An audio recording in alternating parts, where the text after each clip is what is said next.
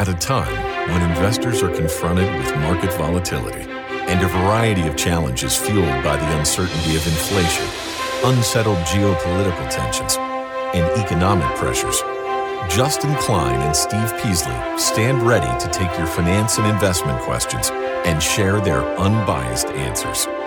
This is InvestTalk, independent thinking, shared success.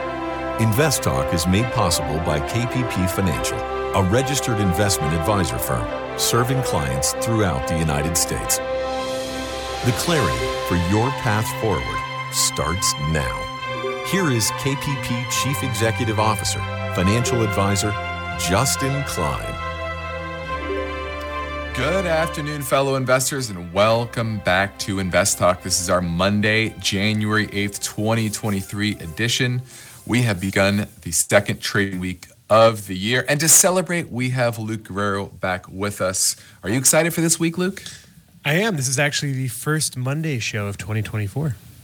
Oh, that's true. Yeah. Last Monday was New Year's Day, and time to celebrate the first Monday show of the year. And even though it's a Monday, just because we might be a little slower, it's the same task. It's the same task, which is trying to help our listeners become better investors. And we do that by answering your finance and investment questions, giving you data, and most importantly, perspective, so that you can avoid the pitfalls of investing and capitalize on the opportunities that are always there. There are always opportunities in the marketplace to make good investments. Now, we're going to run down the show topics of the day as well as what happened in the market today, but we're going to answer our first caller question now. Hey, Steve or Justin, this is Bobby from Atlanta, Georgia. What do you guys think of XPO Logistics? Is it a good time to buy or still probably a little bit more downside? We'll listen to the answer on the next show. Thank you. All right, Luke, XPO Logistics. This is one of the largest logistics companies out there, nearly a $10 billion market cap. And it is a freight brokerage company, and it is mainly a pure play asset-based, less than truckload carrier, which basically helps companies fulfill their shipping needs, okay? And like I said, it's one of the largest out there. It's been on a rally as of late, but the question is it too overpriced now that it's rallied from, late 2022 was around $25 per share, and now we're at $83. The market got ahead of itself? Well, first and foremost, I do like the company. Profitability has been pretty stable. Cash flow has been pretty stable over the years. But like you said, there has been a pretty significant run-up. And what has that done for the company? And its stock price, it's left its price to book at 8 relative to its average of 2.7 over the past 5 years. From every valuation metric I'm looking at, it just seems a little bit overpriced for me. So if I was looking to get into this name, I don't think I would right now.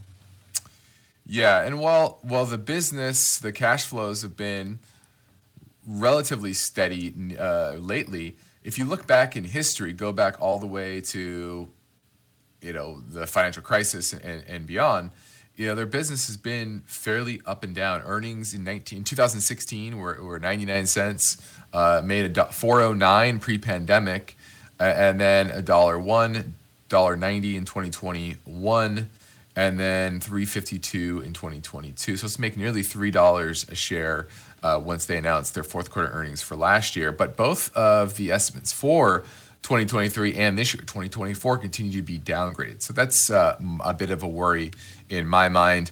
And like I said, I don't love, as Luke said, we don't love that valuation. And the technicals, they've been plateauing here, and the momentum is starting to wane. So I like that this company is on your watch list. It is one of the better logistics companies out there to buy. But I think after this run and the recent momentum slowdown in both the broader economy as well as this name, I would be on the sidelines at the current time.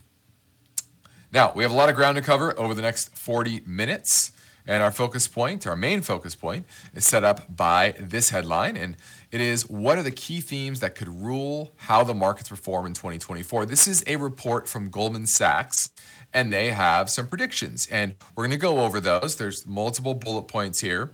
And some I would say I agree with, some I disagree with. And I think Luke probably has some similar agreements and disagreements as well. So we're going to go over what that means for U.S. equities and the 2024 economic market outlook. And we also have other topics on the docket as well. One is in regards to the supply chain. Supply chain was a big buzzword during the pandemic and certainly was part of the driver for inflation, but only part of it. But that also means it can be a driver for disinflation, and it has been as of late. And there's a new data point for December, so we're going to look at that. What else? We're also going to touch on the earnings season coming up here in a little bit. And then lastly, Blackstone is launching a private equity fund for the average investor. So we're going to look at that as well. We also have some voice bank questions. One is in regards to becoming a financial advisor, as well as Amazon. We also have a perspective, which is on the history of the Dow Jones Industrial Average. But we're going to head to our first break now. So give us a call at 888-99-CHART. Every investor is working to build a secure financial future. Would this be an opportune time to get into annuities? Everyone's situation is different. Get your thoughts on CRM, Salesforce. And so are their questions. And I was just calling for your assessment of Blackstone Incorporated. To get your take on QE. Ticker symbol LECO. Just wanted to get your opinion on JP Morgan. InvestTalk hosts Justin Klein. I'm okay paying a fair price for a very good business. Steve Peasley. It's a very well-run company. And now Luke Guerrero. EBITDA growth is significantly higher than its competitors. Are ready to provide their unbiased answers. Each podcast is unique, and you set the agenda. I will. Hey, hi, Steve. 24/7, rain or shine, InvestTalk is made better by the power of you. Call 888-99-CHART.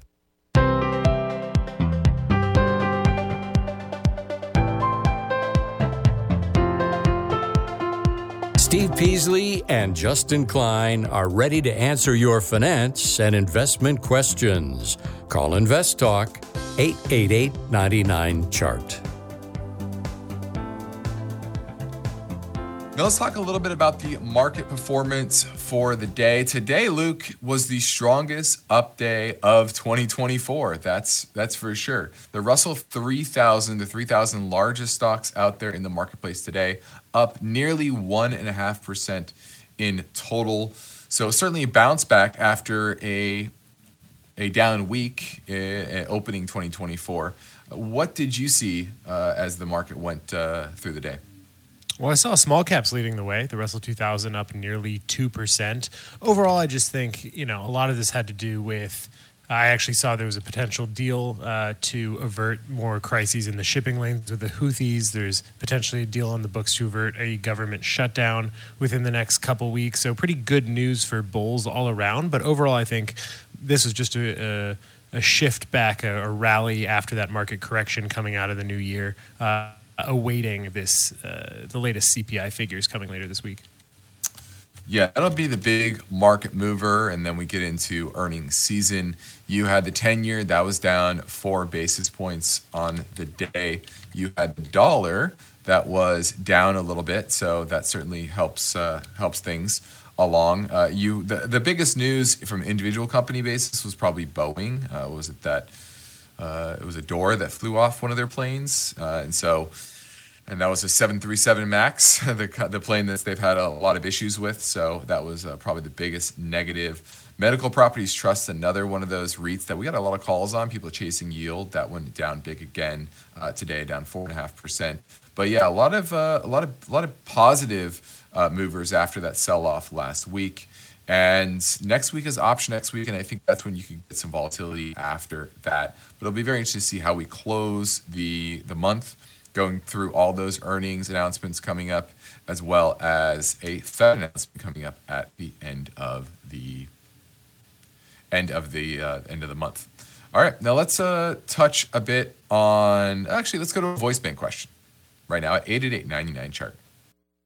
Currently, I'm playing basketball overseas in Europe, but I know that once I'm playing basketball, one of my passions is investing, and I'm learning from you guys and other people now, but also I have a bachelor's degree in finance, and I was wondering if you could give me some advice on what would be the next steps for me to take in becoming a personal financial advisor, because that's the career path I want to take when the ball starts bouncing. And I feel like you could possibly give me the best answer on that. And any other tips that I could connect from my basketball world to the finance world would be of service as well. Thanks.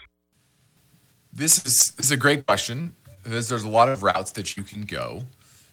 What I would say is I would not go the big bank route. There are a lot of young upstarts in the industry that go with, I call them the Morgans and the Merrill Lynches of the world.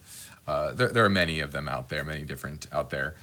Most of those are just trying to, how those systems typically work is there's kind of this lead group of advisors. They bring on new young advisors, and after 2-3 years, they're required to hit a certain number of assets under management. And if they don't get there, then they're basically let go.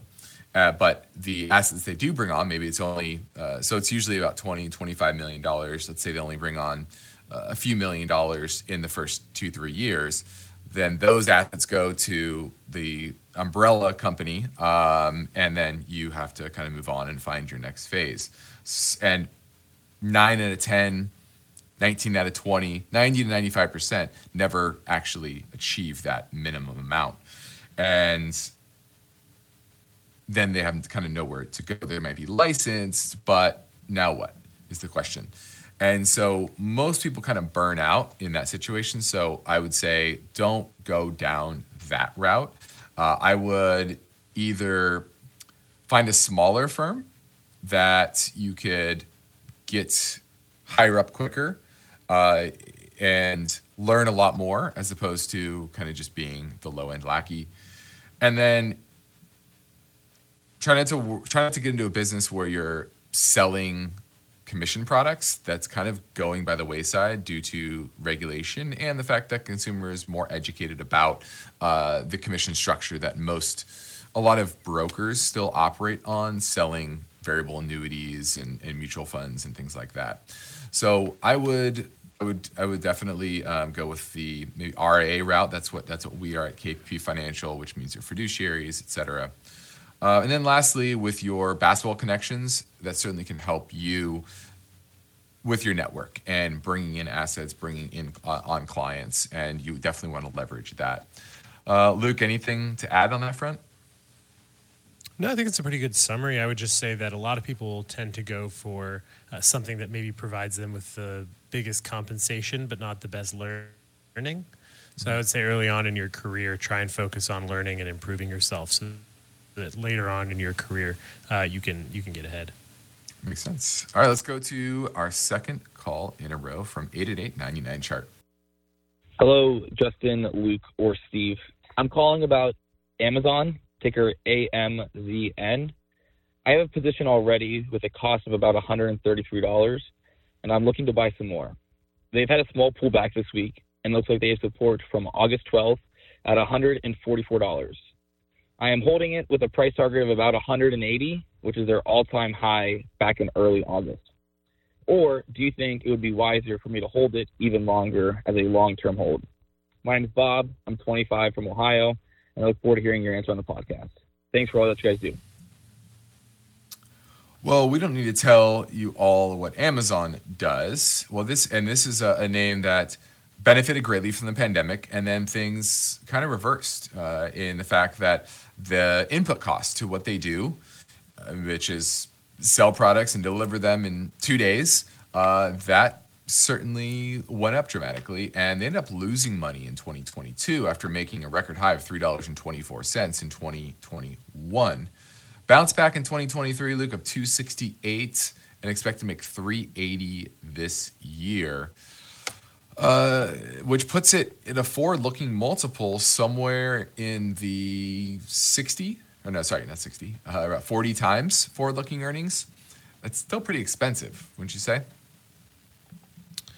Yeah, that is pretty expensive still. I mean, it is trading below its 5-year average, though during the pandemic, like you mentioned, they definitely had some tailwinds at their backs. I think overall, the thing that concerns me the most about a lot of these companies is just the regulatory risk.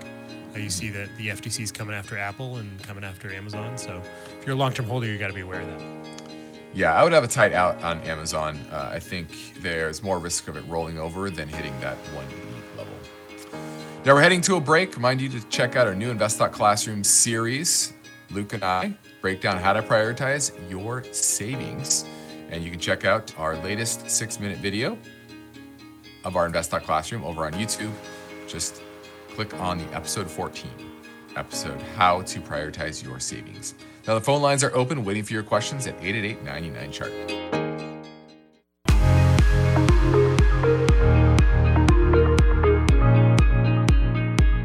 InvestTalk is always made better when our listeners contribute their questions.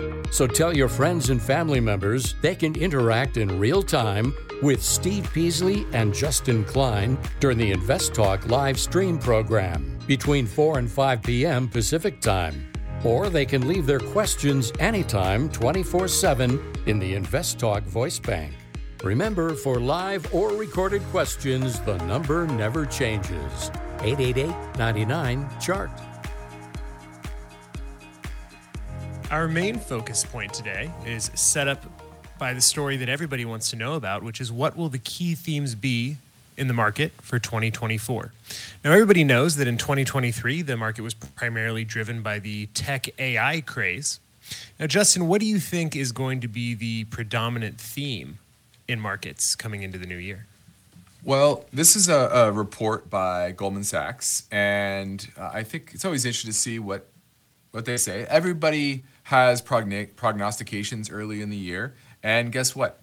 Everybody's going to be right about some and wrong about others. Very few people are going to be batting 1,000 throughout the year when you kind of touch on different segments of the market or the color of the markets as a whole. Now, their first point, which I think is fairly obvious, market came into the year overbought, and some consolidation is to be expected in the month of January. I don't think that's a revelation. That's kind of easy to understand. And we are in a blackout period as we go into Q4 earnings, so that could create some softness as well. And January is typically the largest demand for U.S. retail investors. So the retail investor remains strong. They had good performance last year with tech stocks rallying so much, and that's where they tend to invest. Now, Goldman Sachs' their big call for the year in the bond market is that the Fed is going to cut 5 times this year, and they see the 10-year being at 1.7% by the end of this year. That's the first thing I'm fading. I do not believe the 10-year is going to 1.7% by the end of the year. I think there's a much better chance that the interest rates are higher by the end of the year from here, where we're at 4, than they are to be sub 2. I just don't see that happening. No, I mean, I wholeheartedly agree. I think you and I have both touched on this several times over the past couple of weeks, and we think that the market's getting a little bit ahead of itself in terms of how many cuts they're going to be. And I think one of the reasons is something we're actually going to talk about on one of our other focus points, which is how supply chains have affected inflation and what that might look like going forward. So given that the Fed is predominantly still worried about inflationary pressures and a resurgence of inflation, I don't see 5 cuts happening short of some sort of systematic issue that would require that. Yeah, I mean, I think, is there a potential for 5? Sure. But I just don't understand how they get to 1.7 by the end of the year. Because what they're saying is 5 cuts this year and then few more cuts in 2025. Now, already the market's priced in, 6? Yeah. So if there's 5, that's already less than the market is priced in. And then even if the market prices in a couple more in 2025, how much further will the 10-year go down? all the way to 1.7. I just don't buy it. It just doesn't make any sense to me. Now, to be fair, they didn't say the magnitude of the cuts. I guess that's true. I guess you could say that if they're cutting by 50 basis points a meeting, yeah, sure. I guess you get down there. It just doesn't jive with me. 1.7, it just doesn't make sense. Then they do talk about low quality stocks rallying. That rally only persisting for a quarter or two. So basically, I think they're saying fade the small caps over the large caps. Fade the small caps over the large caps. Don't get bought into this recent trend where small caps are going to continue to outperform the large caps. I would say that all depends on where the dollar goes. And that's what's so troubling for me is if you're saying that the interest rates are going to drop so dramatically, then why wouldn't small caps outperform? Small caps should outperform because the dollar should be weaker, their funding costs should be lower, and they should be doing better. So the low quality names would rally. So I think they're kind of talking out of both sides of their mouth here. Yes, certainly, and I think you see that a little bit later on in the report when they talk about essentially the theme of reshoring and friendshoring and onshoring still being something that is prevalent in the year, but then at the same time, costs are going to continue to go down. So if things are becoming more expensive because they're going away from those emerging market countries where the cost of labor and the cost of production is cheaper and bringing it back onto the U.S. or onto friendly countries or close to the U.S. where it's more expensive, you would expect that the cost of production to go up. So I think there's a lot of places in this report where I don't necessarily agree with the conclusion that they're making. Exactly. I think the first step forward that they're prognosticating about in many instances is correct, but I think how they see that playing out in markets just doesn't really jive. Now, they do talk about one theme that I agree with, and that is that the narrative is going to start moving from AI adoption in what companies are going to benefit from the deployment of AI, for example, as opposed to moving towards AI improvement. So how is AI or how is it actually improving businesses on the user end? And so I think that's going to be a theme. What sectors beyond just technology are going to benefit from AI? So very interesting report. Once again, I think our view is that inflation is going to remain relatively high, or not high, but higher than from a historical usual. perspective. From a historical perspective, and interest rates are going to stay kind of, I think, in a choppy period. All right, we're going into a break, so give me a call at 888-99-CHART.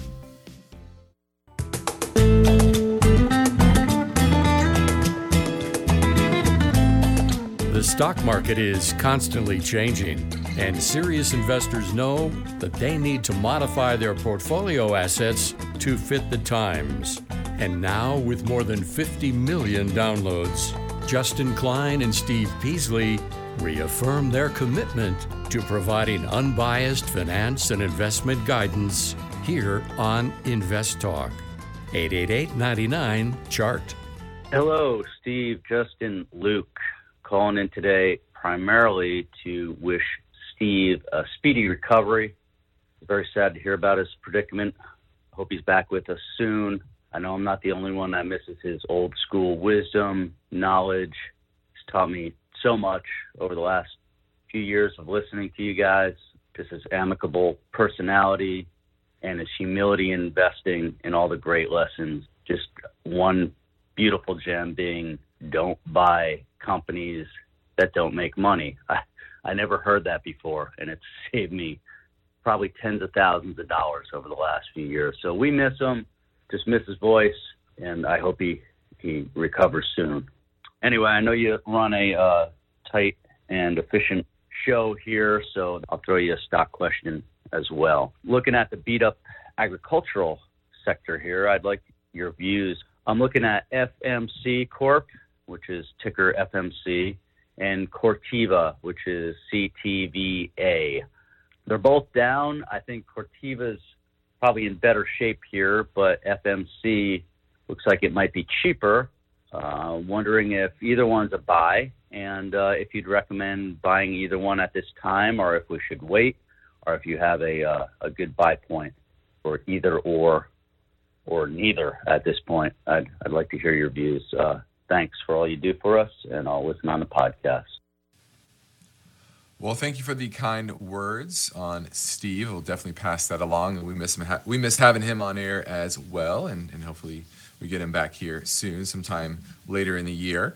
But you're looking at FMC and Corteva, and for everyone else out there, Corteva is a spinoff of DuPont.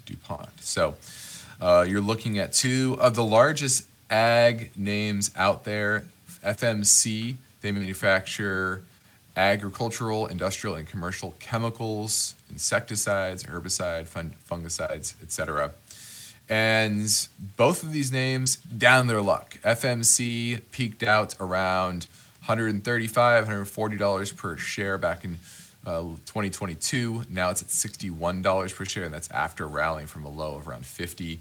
And Corteva, that spun off back in, looks like 2019, hit a high of 68. Now we're at $47 per share. Both have negative earnings growth recently, but their technicals are improving. Which one looks cheaper to you, Luke? Luke. Hey, whatever you want to call me. To me, Corteva from a price to book perspective looks a lot cheaper. The margins are slightly worse, but that's just because FMC is leveraged a lot more. FMC has a substantial amount of debt relative to its market cap compared to Corteva.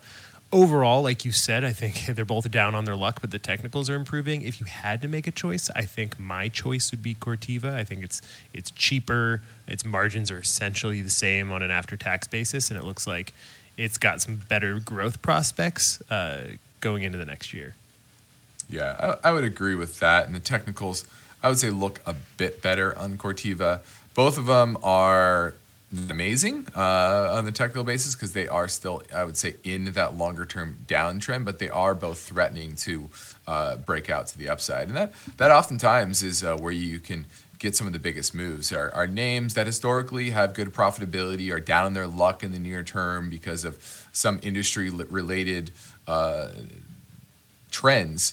And then those trends kind of revert to the mean in a positive direction. You get some upside. So both are interesting. If Corteva can break above the 100-day moving average, which it hasn't done since the spring of last year, that would make it very interesting to me. That's up around $49 per share, and now it's at $47. So I'd be watching for a breakout to potentially jump on Corteva. Now let's switch over to our perspective for the day, and we're looking at Luke's favorite index, and that is the Dow Jones Industrial Average. It's your favorite, right, Luke? Terrible math. Make it make sense. Well, one of the reasons everyone looks at the Dow is because it's one of the oldest. It started in 1896, May 26th of 1896. And did you know, Luke, there were only 12 original stocks in that particular index. And it was just industrial names that at the time gave a good indicator of what the broad economy was doing. And General Electric is the only one of those 12 left. And it's been removed and reinstated twice since then. So just shows you that even the oldest and most followed index out there has changes. Some for good reasons and some for bad reasons, like bankruptcies. It's a very interesting one to follow. And Luke, why don't you before I give you the 12 original companies, why don't you give the audience a rundown of why no one should ever look at the Dow Jones Industrial Average for an indicator of anything? And the only reason people follow it is because it's the biggest number. Yeah, no, that's true. You know, the S&P 500, the Russell indices, most indices are market cap weighted indices, meaning that if you are a larger company in terms of your market cap, you have a higher weight. Apple, for example, large company, higher weight. The Dow Jones, however, is price weighted, which means that the companies with the highest prices are going to have outsized effects on it, regardless of the size of the company, regardless of which makes zero sense. Of anything else. It makes absolutely zero sense at all whatsoever. Yeah, because if a company wanted to do a split, right, a 3-for-1 split, 2-for-1 split, their percentage of the Dow is going to drop simply because the stock split and the valuation of the company changed not one iota. Make it make sense. Make it make sense. Do you think we should ban the Dow Jones Industrial? It's the free market. If people want to look at that and think it means something, you're able to do that. That's true. Well, back in 1896, there were 12 companies included. One was the American Cotton Oil Company, American Sugar Company, American Tobacco Company, which was by 1907 was broken up by antitrust regulators, Chicago Gas Company, Distilling and Cattle Feeding Company, General Electric, there's that one, Laclede Gas Company, National Lead Company, North American Utility Company, Tennessee Coal and Iron, U.S. Leather Company, and U.S. Rubber Company. Pretty interesting. So, once again, most of those names are defunct or they were purchased by other companies that are still alive today. By 1916, the number of stocks went up to 20 and again rose to 30 in 1928. And the Dow theory is still a thing about what the Dow Jones Industrial Average does and whether that's breaking out, is it confirming a new high in the markets, for example. That's part of Dow theory. And just like all indices, though, the components are continuously revised, and they try to make it reflect the total industry of the United States. But is there any possible way to do that with just 30 names? Certainly not by making it price weighted. that doesn't help. That's for sure. All right, let's go to Tom in Oregon. He wants to talk about sectors. Oh, hi there. Oh, hey, Justin. Hey, Luke. Thanks for having me. Sure. Long-time listener, so I appreciate all you do, and first-time calling in, so I appreciate that too. I had a question, kind of a sector question, and I was just looking at the oil and gas sector and how it's been pulling back recently. I trimmed a lot of my oil positions in the past year, and I guess that my main question was if this is a good time to get back into those positions. And I guess I was really wanting your perspective on like how it generally seems like oil and gas tend to lag behind during like the recession and early phase of the economic cycle. So I would think we're kind of in there now, but I was hoping on your perspective on that question. Well, energy demand does tend to be cyclical, but it kind of has its own idiosyncrasies because so much about the underlying price of oil and gas has to do with supply. And a lot of that has to do with CapEx spending within the industry.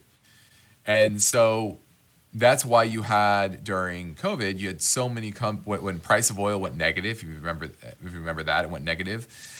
Companies pull back dramatically the CapEx spending. And what did that do? That kind of flipped it the other way because a year later, the supply growth was not there and the economy was roaring back. And so, a lot of what happens within that space is not just the demand and what if the economy is growing or shrinking. It actually has more to do with supply. Is OPEC increasing supply or are they shrinking supply, for example? So it's definitely a pretty unique industry in that sense. Now, you're starting to see oil prices go up a little bit. Today, you had a bit of a setback because it looks like, as Luke said at the top of the show, there's some resolution of what's happening in the Red Sea. But that's not the only risk to oil prices. And as geopolitical concerns continue to build, that certainly could spark another rally in oil on the supply side. Because on the demand side, demand growth is still there, mainly because emerging markets continue to pick up the use of oil and gas.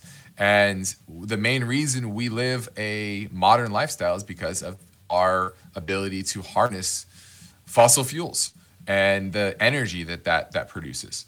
Whether we like it or not, that's the true case. And those emerging markets are increasingly picking up habits that require energy and thus fossil fuels. So I think longer term energy is still a pretty good place to be, and you want to be probably more adding on pullbacks like this than selling. Does that make sense? Oh, yeah. Awesome. Thank you. Very, very insightful as always. I appreciate it. No problem. Thanks for the call. Now, Luke, let's switch over to something that's has a corollary to what we just talked about, and that is the supply chain. And supply chain pressures based on the New York Fed's supply chain index looks like have eased to negative 0.15 in December after being at 0.13 in positive territory in November. And the big question is, how is this going to feed into inflation? You know, we've had a number of months in a row now, besides November, where this was in negative territory, which means supply chains are healing, right? Yeah, that's what it means. But it also means that, in a way, you were able to count on this exogenous to the Fed's activity variable to bring down month-over-month inflation. So as that peaks away from moves away from the negative territory and into the flat or slightly positive territory, that means that you don't have this artificial drag on what has been lower inflationary pressures, right? So that's going to make the Fed's job moving forward a little bit more complicated because they can't rely on things outside themselves as much to control and bring down what has happened with inflation. Yeah, so this hit a peak in December of 2021 at 4.33. So it's been in negative territory now for most of 2023, and that means that supply chains are healing a bit. Now, it's not dramatic, but it's kind of consistent. And even the Fed and in the Fed minutes, they highlighted this, and they said, quote, "Several participants assessed that healing in the supply chains and labor supply was largely complete, and therefore that continued progress in reducing inflation may need to come mainly from further softening in product and labor demand, with restrictive monetary policy continue to play a central role." So basically, what they're saying is, we've had that round trip. Supply chains are pretty much back to normal. We're not going to get that nice tailwind or headwind, however you want to call it, that is helping inflation come back down. And therefore, there needs to be other factors. Now, I do think this is a bit overblown, though, Luke, because supply chains mainly have to do with products. And as we've talked about many times in the show, manufacturing and physical goods is just not a huge part of the economy. You know, roughly quarter to a third of the economy are physical goods. And the vast majority is on the services side. So while supply chains are healing, it's not going to be the main factor that brings down inflation. It's going to be labor, because the main input to services is labor, and therefore you need labor costs to continue to ebb. So I think this is interesting. There are certainly risks like what's happening in the Middle East. But certainly, as Goldman Sachs was talking about, that deglobalization or regionalization of supply chains, that's certainly going to keep the inflation side, inflation on the manufacturing side, relatively elevated. So, I don't know, do you think there'll be some more geopolitical risks that disrupt the supply chain of the world? If I were a betting man, I would always bet on the world being less stable than we think it's going to be. Yeah, I think that especially in election year. Especially in election year, but because of where a lot of these goods are moving in parts of the world that are constantly in flux geopolitically, certainly that's one of the reasons why a lot of companies are reshoring and onshoring and friendshoring. So I think that's probably going to be the case going forward as well. Yeah. Well, this is InvestTalk. I'm Justin Klein with Luke Guerrero, and we have one goal here each and every weekday, and that's to help you achieve your own version of financial freedom. And our work continues after this final break. So if you're going to call, you want to do that right now at 888-99-CHART.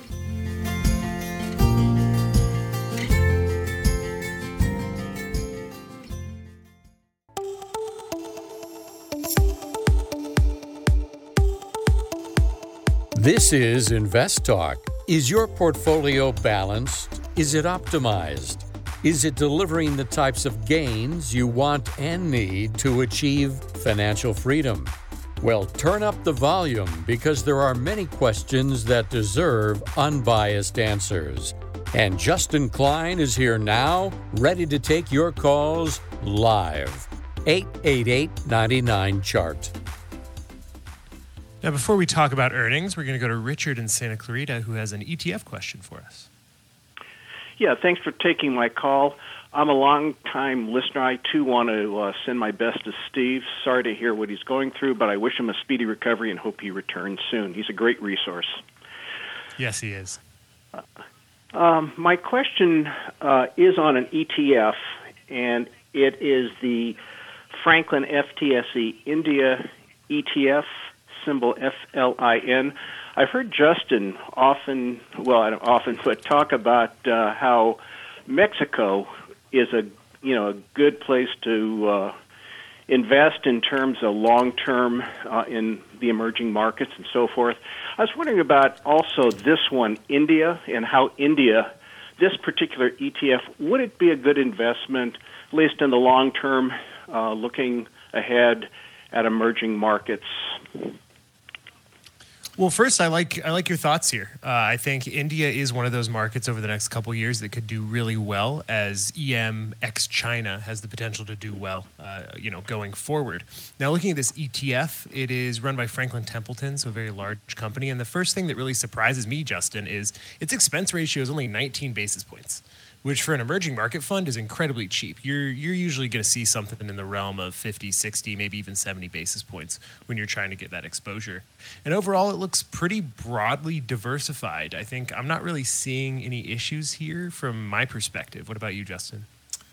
Yeah, I don't see any issues, and I think the main reason it can have an expense ratio that low is simply it's just following an index, right? There's no active nature to this, and so I think that's fine. And as you said, India of the emerging markets ex China, this is the place that probably has the most potential. You see Apple moving a lot of manufacturing to India. Their biggest issue is going to be infrastructure and being able to have that's what China has in spades, which is they've built great infrastructure for manufacturing and transportation. And India, it's getting there, but it's getting there probably a bit too slow. The main thing they have the wind at their back is because of demographics. They have a ton of young people, and that labor capital is very important to the manufacturing sector. So I do think India is a good place to gain exposure to emerging markets if you're trying to do that, and this is a good ETF for that. Thanks for the call. Now, before we close this show today, I think one thing that needs to be talked about, given where we are in the calendar, is earnings season. And, Justin, I would say that this is the put up or shut up area of the market, where over the past couple months you had a big run up, a big rally in equity prices, and now it's time to figure out if corporate earnings match what the market thought they would be. Yeah, and analysts are expecting corporate earnings in the fourth quarter to be up about 1.3% year over year, and that would put total profits for the full year up a little less than 1% for Wall Street. And this is, I think, a fine number. I think the market was looking for just a plateau. And if you look based on expectations for 2024, and that's really what the market will focus on, is less about, what were fourth quarter earnings? It's going to be, what are their full year 2024 earnings projections? And you've already had a little bit of taste recently from Nike and FedEx. They both had actually disappointing earnings. You also had Walgreens Boots Alliance. They cut their dividend. Nike said they're seeing a cautious consumer out there. And so the big question is, what will happen? How will that feed into the heavyweights in the market? With the Mag 7 having such a great year in 2023, will their earnings meet expectations, or will they disappoint? I think that will be a large driver of where the market goes in the first quarter.